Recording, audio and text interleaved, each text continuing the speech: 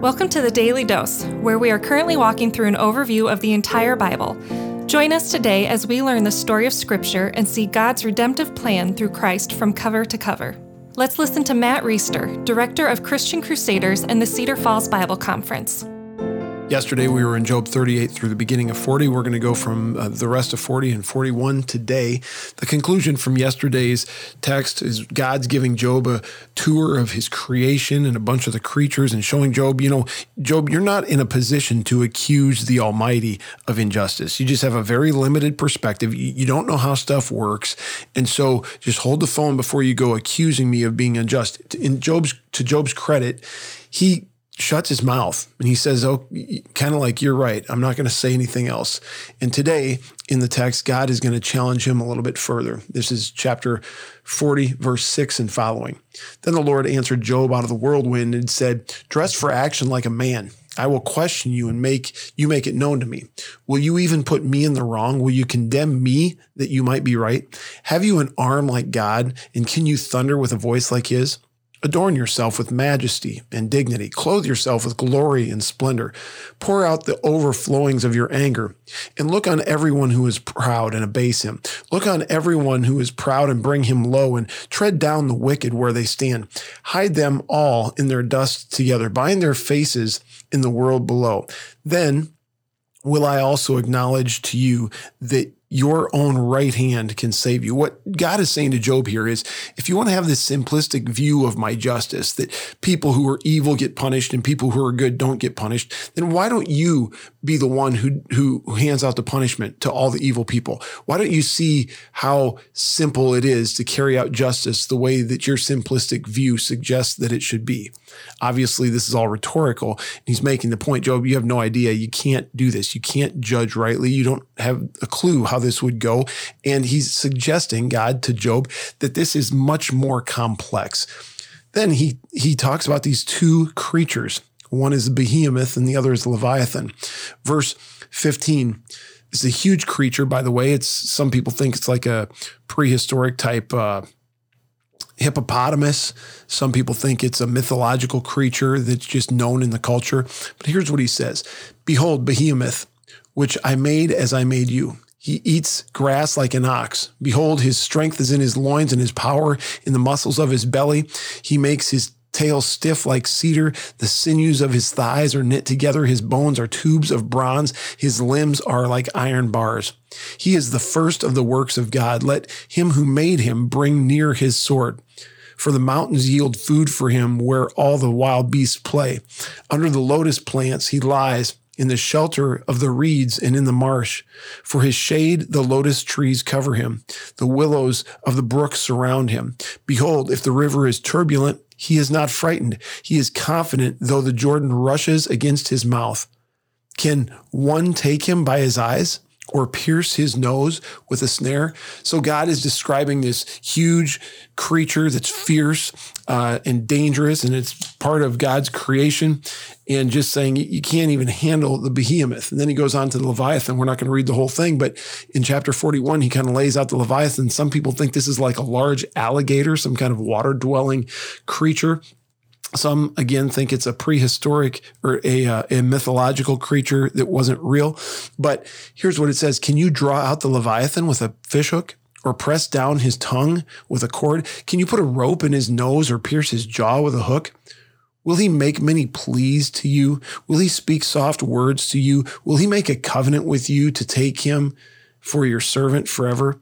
Will you play with him as with a bird, or will you put him on a leash for your girls? Will traders bargain over him? Will they divide him up among merchants? Can you fill his skin with harpoons or his head with fishing spears? Lay your hands on him. Remember the battle, and you won't do it again. Behold, the hope of man is false. He is laid low even at the sight of him. No one is so fierce that he dares to stir him up. This fierce animal that God is describing. He's just saying this is a huge, big thing that no one can mess with. Job, you can't even handle a Leviathan. It's a big creature. It's not the Almighty God. And then he says at the end of verse 10, who then can stand before me? Who has first given to me that I should repay him? Whatever is under the whole heaven is mine. So God's saying, you think the Leviathan's bad and big. I'm big. And so this is just kind of a building on of what we talked about yesterday. And that's just that Job is not in a position to determine if God is just or unjust.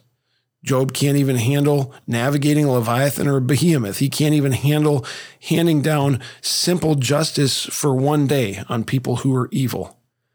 And in this, God is he's painting the picture of a world, of a universe, of a creation that is good. It's not perfect because of sin. It's very ordered. There's an order to it, a purpose to it, a design to it, but it's also very wild. It's beautiful, but it is also dangerous. And the conclusion is that this place that we live, Job, your life, Matt, your life was never designed to prevent suffering.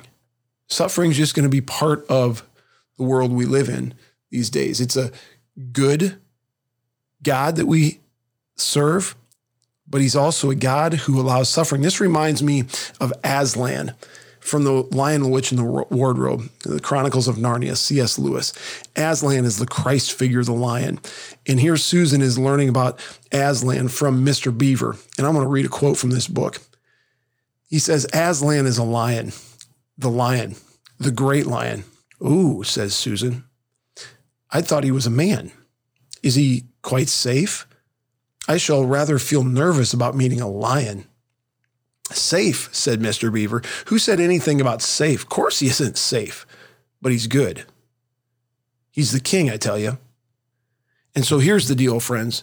We serve a God who is not safe, but he is very, very good. He's so good, and he's so loving and compassionate that he sent Christ, his own son, to live a perfect life that we couldn't live, to die a death that we couldn't die, to pay a penalty that we couldn't pay, so that we could be reconciled to him through faith in Jesus Christ. This is a good and gracious God, despite the suffering that we have.